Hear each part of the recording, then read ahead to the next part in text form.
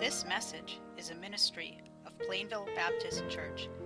www.plainvillebaptistchurch.org.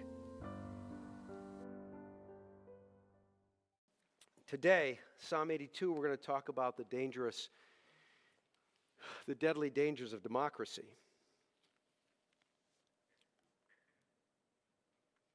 God takes his stand in his own congregation. He judges in the midst of the rulers. How long will you judge unjustly and show partiality to the wicked? Selah. Vindicate the weak and fatherless. Do justice to the afflicted and destitute. Rescue the weak and needy. Deliver them out of the hand of the wicked. They do not know, nor do they understand. They walk about in darkness. All the foundations of the earth are shaken. I said, you are gods, and all of you are sons of the Most High. Nevertheless, you will die like men and fall like any one of the princes. Arise, O God, judge the earth, for it is you who possesses all the nations. Let's pray. Father, open our hearts to your word this morning. Fill us with your Holy Spirit. Help us to understand your word. Apply it to our own hearts. May you teach us this morning. Help me to speak your word clearly and with your power, I pray in Jesus' name. Amen. Now, in describing the dangers of democracy, I understand that no one chooses the governmental system under which they are born. And I'm not saying that democracy is necessarily worse than any other form of government. I don't deny that this particular form of government has been the source of blessings from God for many years. We've been able to see the work of the gospel go forth into the world because of it. And yet, what we understand is that when you are in a particular thing, you often don't examine it for its flaws. Fish don't examine the water in which they swim. They don't say, you know what, this particular water isn't so good. And I know that there are plenty of other, more sinister forms of government than democracy. Atheistic communism, cruel dictatorships, a socialism that minimizes personal responsibility. And yet perhaps the problem with democracy is not so much democracy itself, but the human heart. And there will be no perfect form of government, no perfect system until Jesus Christ returns as King of Kings and Lord of Lords. But there are dangerous aspects of democracy because of our wicked hearts, by which you may very well already be affected and not know it because you are living in the midst of it. And so, I want to point them out. And you can all say thank you now.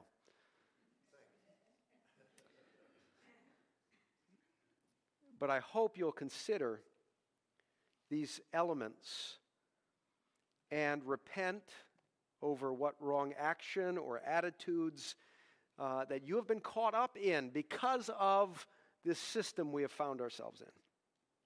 And again, I'm not implying in any fashion as I say this that somehow democracy is demonically influenced, but understand this, that there is an opportunity for democracy to be used by the devil to carry out his purposes.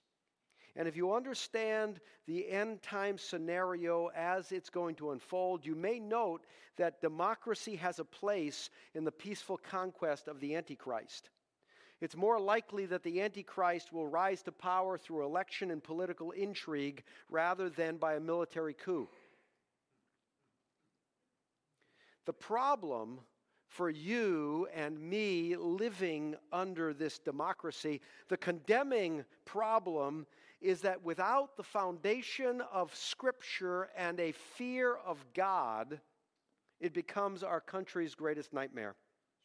John Adams said, "Our Constitution was made only for a moral and religious people. It is wholly inadequate for the governance of any other." And William Penn said, "Men must be governed by God, or they will be ruled by tyrants."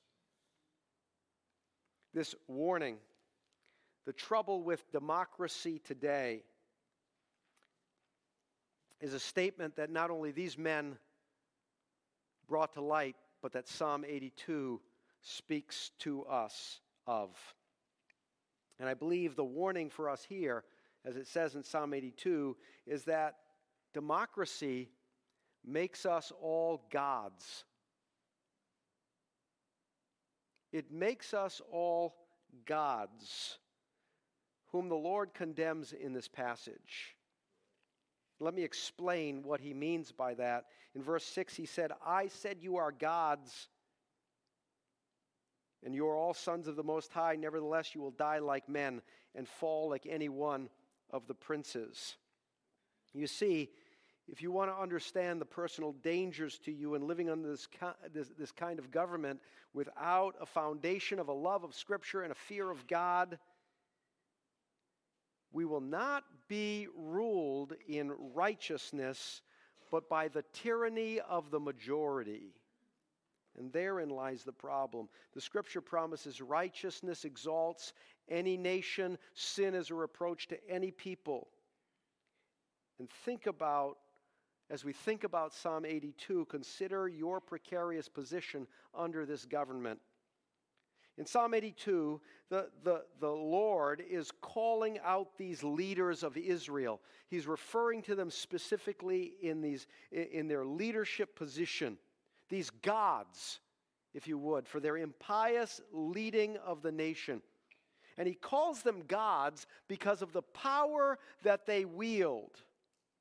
A better translation of verse 1 would be, God takes his stand among the gods. He judges in the midst of the gods. God is calling forth, the Lord is calling forth these gods, little g, for judgment. He's bringing them into court, and he is going to lay out the accusations against them. And they will find out, gods as they may be, they will die like men. They are not special because God has given them, allowed them this authority, this power. And so, as we see this, the psalmist concludes this psalm by calling God to take his rightful place as God over all the nations. There is no God like the Lord. Verse 8, "Arise, O God, judge the earth. It is you who possesses all the nations." And so these become great in their own sight because of the power that they possessed. And yet the Lord's judgment, because they mistreated their position, was to die like men. That means they wouldn't be considered great when they left this earth. They wouldn't be followed by a powerful posterity to rule in their place. They would die, they would pass from the scene, be buried and forgotten.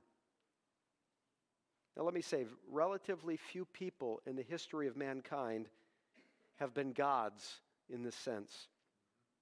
It was for recent history to elevate many hundreds of thousands and millions to the place of God to rule on the earth. Very few have understood this power to decide the course of nations. Few have had such the weight of responsibility to take this title of God in the biblical sense that it's used here as being a powerful ruler. There's a weight of responsibility that falls upon the shoulders of those who would be gods. And it's not something to be taken lightly. We'll see examples of that. But here, this is found the problem with democracy. Number one, it deifies people. It deifies people. Since the Lord calls these leaders of the nation gods because of the power that they wield, that's the problem of democracy. It deifies people. We might better say it causes people to deify themselves. It puts power into the hands of people, perhaps many of them, who are better ought not to be imbued with this power. Because there is a great responsibility that falls upon everyone who rules. There is a responsibility with that. And democracy brings authority and responsibility on the heads of everyone. In our country, the heads of all who are of majority age. All who are under democracy might consider themselves gods. And without the right focus, the love of Scripture and the fear of God, those who are under this might become drunk with the authority that they have or feel that they have. Perhaps it's happened to you. You feel like you're in charge. What does that do? It leads not to order and discipline. Without a love of the Scriptures and a fear of God, it leads to mob rule. It causes you to assume more authority than you actually have. It causes you to use your tongue in ways that are only fit for the kings of the past, who had the responsibility for ruling a country justly. I've heard people say, foolishly, let's hang everyone in charge and we'll put up our own people. You've become a god in your own eyes. You're talking beyond your authority. Or, I am the government.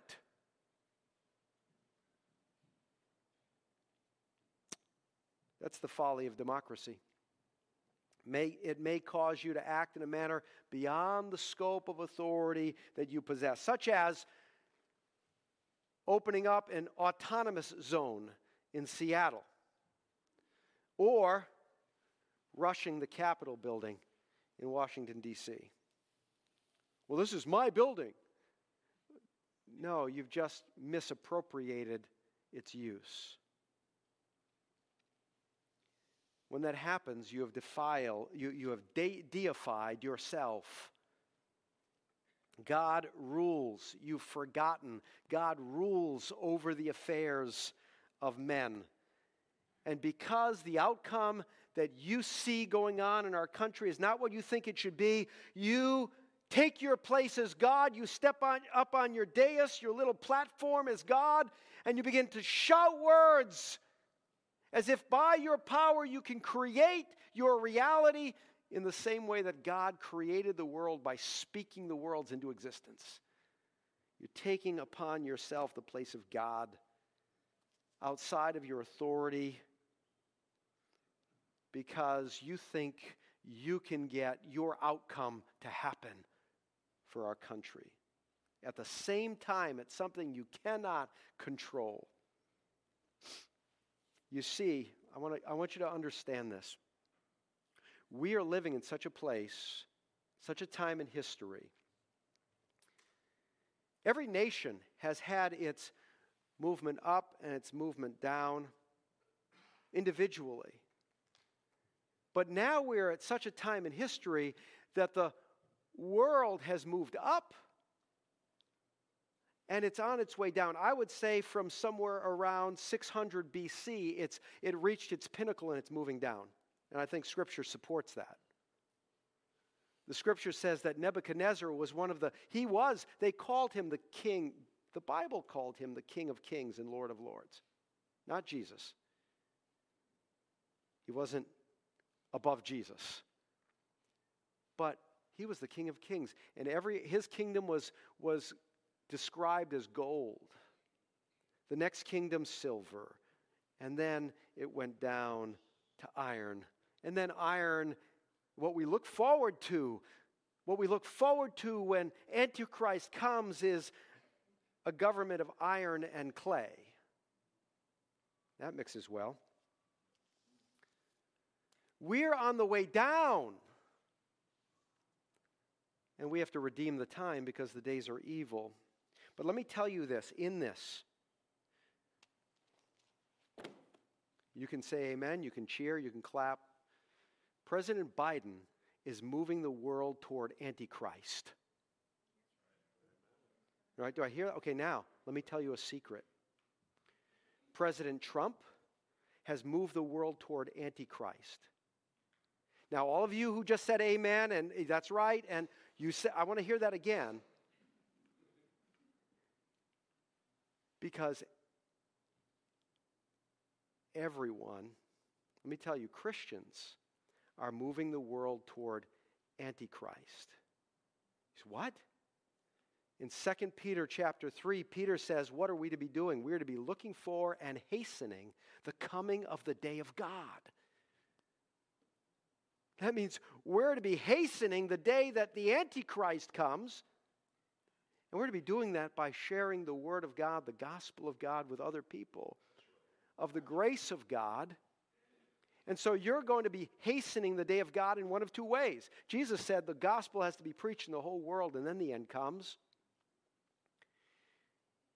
But you can hasten it by giving out the gospel. You can hasten it by being disobedient. Which would you rather be doing for the time before you stand in front of Jesus Christ? You see, think about this. Who has made a pathway? Who has made a roadway, the roadmap for peace in the Middle East? Probably nobody better than Donald Trump in the last 4 years than anyone else. And that's given impetus to the coming of Antichrist, because what is he going to do? He is going to bring peace to the Middle East, not just with 4 Muslim-dominated nations, but with all of them, so that they allow Israel to have a temple in its midst, and there is a peace, a precarious peace, as much as iron and clay mix, for 3.5 years. He breaks his promises in the middle of that peace treaty. Power corrupts. Democracy is the source of man's deification that happens if we will not love the Scripture and fear God. Now, it's not to say that kings in the past have not had that same proud thought that I'm a god. But what it does is it throws it upon the whole populace. I mean, Nebuchadnezzar, what did he do? When he stood up one day, and in Daniel chapter 4, he says, "Is this not Babylon, which I created by my power and the strength of my glory?" And then it says while the words were coming out of his mouth, God said, "I'm taking your authority from you." But what usually happened in time past is the people in general were content to be just people and not gods. They understood the great weight of responsibility and power that came with ruling. They'd rather tend their vineyard and tend their place, do their work, and go on their way without that extra responsibility. Today we take it on as if it's nothing. Oh, this is okay. This is just me. I can do this. In Genesis 3, that same kind of thing happened when Adam and Eve were tempted. You'll be like God. They didn't understand that they were more like God now than if they were to step down by disobeying God. They were in the image of God. When do you fall into this trap of deifying yourself with this authority that we have. You get angry when things don't go your way in our country. You become angry. You have a weight upon yourself concerning the terrible direction which our country is headed. Thirdly, you experience frustration at our elected leaders, and you believe that if the right leaders were in, everything would be in the way that it should. Fifthly, you have desire to take action into your own hands to correct the problem, and you think you'll succeed where others have failed. You use exaggerated or hyperbolic speech to call for action beyond your authority that you have. Oh, let's just hang them all. Oh, let's do the Capitol riots again the right way. You've deified yourself. You've not feared God nor loved the Scripture enough to consider that God is in control over all the nations. Secondly, what does democracy do? Number two, it removes God from his throne in your mind. That's the natural consequence of deifying yourself. When people lift themselves up to the status of God, there is little room for rivals. And so you take God down from his throne. In Psalm 145, though, the Scripture says God's kingdom is everlasting. His dominion endures through all generations. Even if you think you know better than God. You know what? The present leaders that we have in our country aren't the ones we need. God is still sovereign. God is still working, changing leadership, making better laws, changing the type of government we have. God is no less God. If God is no more God, if everyone in our country, all the leaders in our country, bow down to him. And God is no less God if all the leaders in our country bow down to the devil. God is not threatened in his position because of that. You know what? You think you're so right. I am right. I have it all figured out. You are attempting to usurp the God of heaven, who is bringing this world and this country to prepare itself for the reception of Antichrist. Now, you may not put it in those kinds of terms. I've got it all figured out. No, but that's how you're thinking. That's what's going on. Your pride, self-sufficiency is evident. Well, I know enough to rule our country. I know the secret counsels of the nations. I'm so smart. John writes of the boastful pride of life in his first letter. That's what went on in the garden when Eve saw that fruit and said, "This is going to make me wise." That's the pride that caused them to fall. It's the pride that seeks to elevate ourselves in this form of government. When Adam and Eve were given charge of the earth by God, they were content to be mediators, to rule for God through him. They understood that their authority was given by God, and they were okay until they were tempted. When they sought then to unshackle themselves from God's authority, it engendered pride in their hearts. And when you fail to see that any authority you have in this democratic republic, constitutional democratic republic, is given to you solely by God, and your response to him and how you use it is in submission to him in your conduct. And if you don't see that, if you fail to see that, your pride is unshackling yourself from God's authority, you're deifying yourself, and you're seeking to usurp God's throne from him like Satan did. In Isaiah 14, Satan said, "I will raise my throne above God. I will do all these things against him. It was a matter of his will. This attempt to usurp God's authority may show itself in various ways. I'm not going to submit my schedule to the Lord. Don't make me change my plans. I'll go to church when I want. I'll not practice the self-discipline I need to in reading the Word of God. I'm not going to, as the Scripture says, devote myself to prayer. I'm not going to seek to be filled daily with His Holy Spirit, which results in what?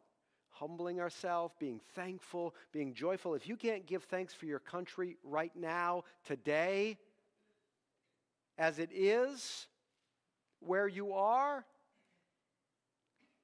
then you're seeking to usurp God from His throne. Lastly, it places a burden on you that you cannot carry alone. Deifying yourself, finding yourself apart from the love of the Word of God and a fear of God, this type of godhood places a burden on you that you cannot carry alone. Ultimately, this type of government makes you responsible for all the evil that is perpetrated now. And you are liable for its judgment, even if only in a shared sense.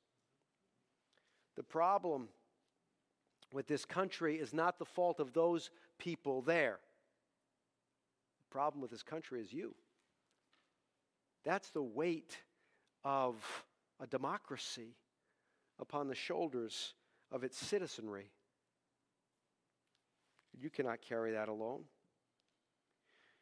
What happens when the government of the people, by the people, for the people is separated from a love of the Scripture and a fear of God?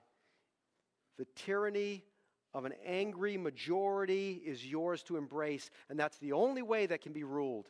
When it's come to that, it's the only way that you'll win.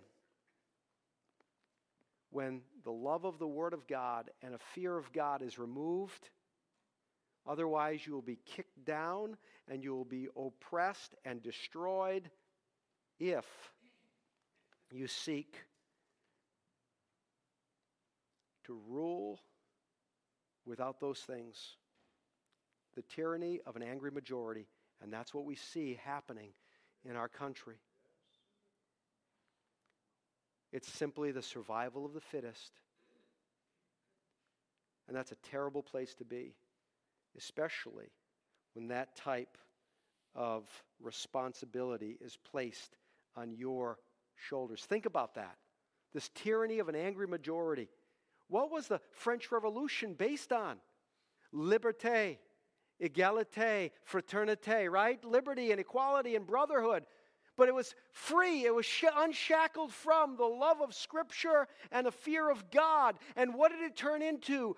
A majority, an angry majority that was tyranny. And the reign, it was known as the reign of terror, not the birth of freedom. And it is something too difficult for the person, the normal person, to carry alone, the weight of a country turned against God that you and I are responsible for. And the problem with democracy is that you and I can't just say, I'm not going to have anything to do with it. It's like a king that's born into his authority. He can't just simply abdicate his throne. Back in the 1930s, King Edward VI abdicated his throne for a woman. Now in America, all the people in America say, oh, that's so beautiful. He gave up his throne for a woman. But in England, they had a more biblical sense of understanding what happened. They said it was terrible. It was a betrayal of his duty before God. For a woman? He gave up the throne for a woman? You can't just give up this authority because it's too great a responsibility. That's a treachery, a treason to do that. To add now to your personal sin this responsibility? How can we see? How can we even carry this out? Not just your response to God for those things you've done wrong personally, but for what our country has done wrong. Is there any good news in this at all? How can this relate to the gospel at all? How does God do this? First of all, Jesus humbled himself and became a man. When men want to deify themselves, the God of heaven humbled himself and became a man. Paul says in Philippians chapter 2, let this mind be in you. The mind you need to have is the mind of Christ. Let this mind be in you, which was also in Christ Jesus, who being in the form of God, he didn't think it robbery to be equal with God, to use his attributes, but he humbled himself instead. He had the opportunity to rule in any fashion he chose, but he humbled himself and he became a man. All in this time, all in this era, when we are deifying ourselves, God became a man. And there's a call for you to consider the attitude of Jesus Christ.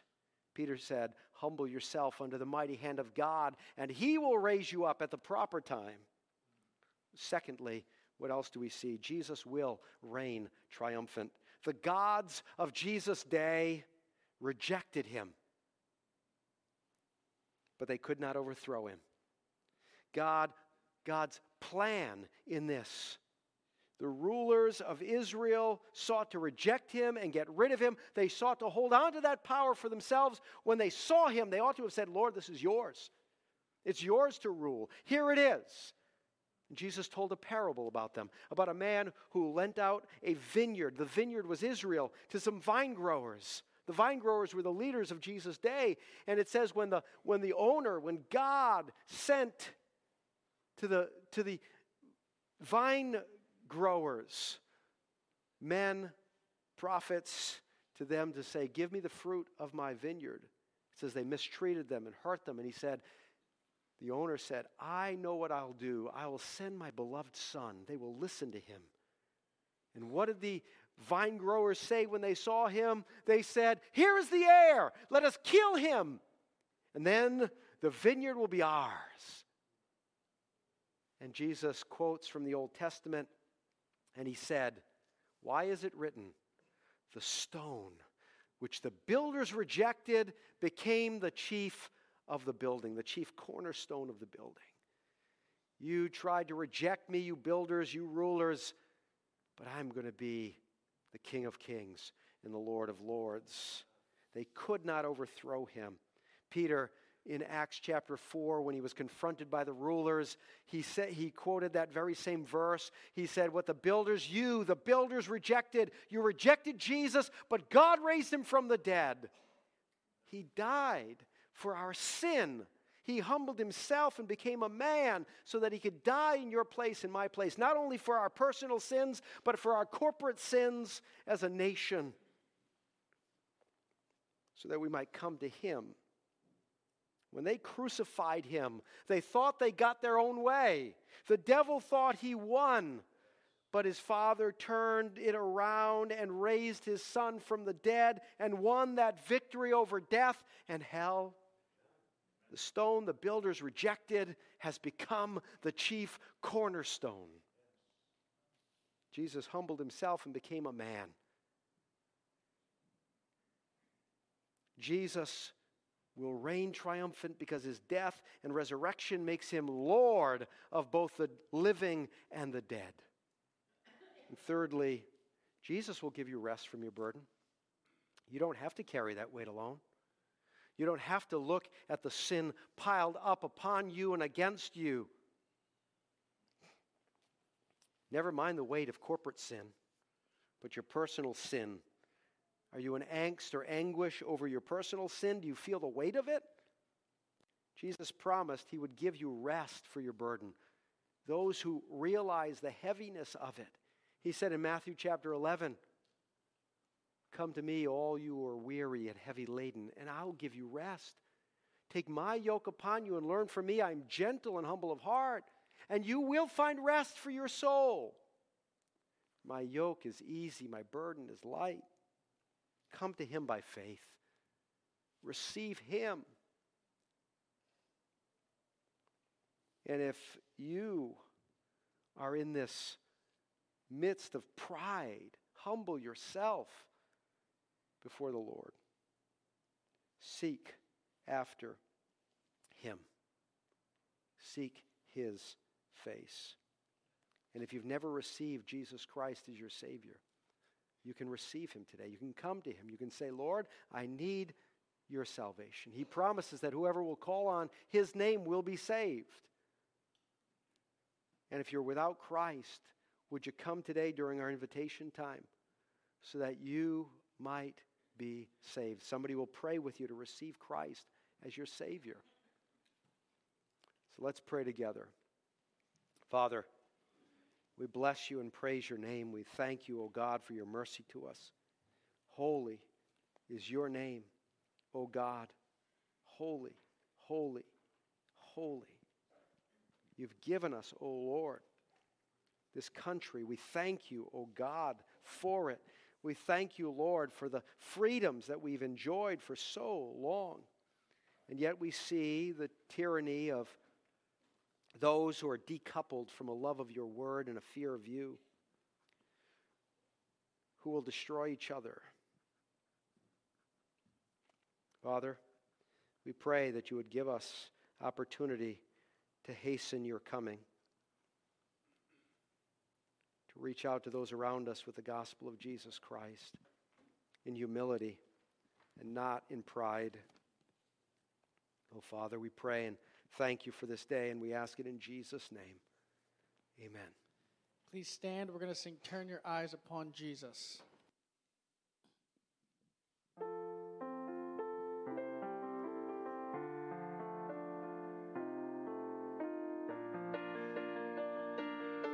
As we take this time to sing, do you need to deal with the Lord? Do you need to take some time to pray and seek his face? Or are you without him and need him? You come as we begin to sing on that first verse. O soul, are you weary and troubled? No light in the darkness you see. There's light for a look at the Savior, and life more abundant and free. Turn your eyes upon Jesus. Look full in his wonderful face, and the things of earth will grow strangely dim in the light of his glory and grace. Though death into life everlasting, he passed and we follow him there.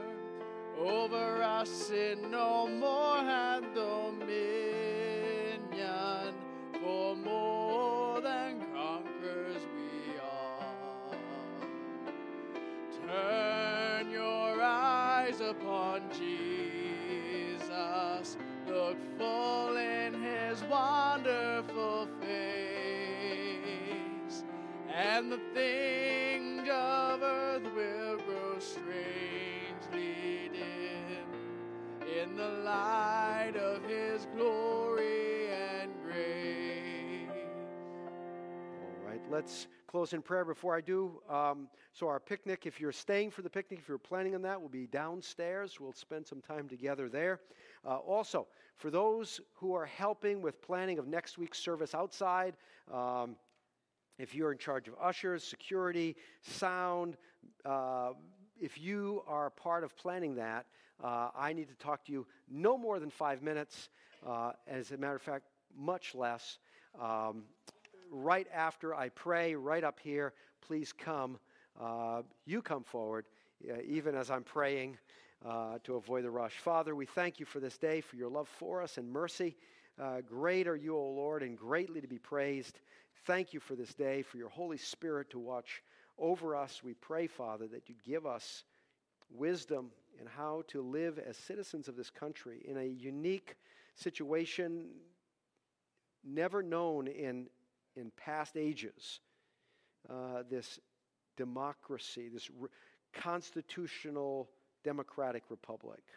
God, help us as those who are responsible to elect officials, to pray for our nation, to care for the things in our government. Father, help us. Help us to be as you'd have us to be, as your people. We pray in Jesus' name. Amen. You're dismissed.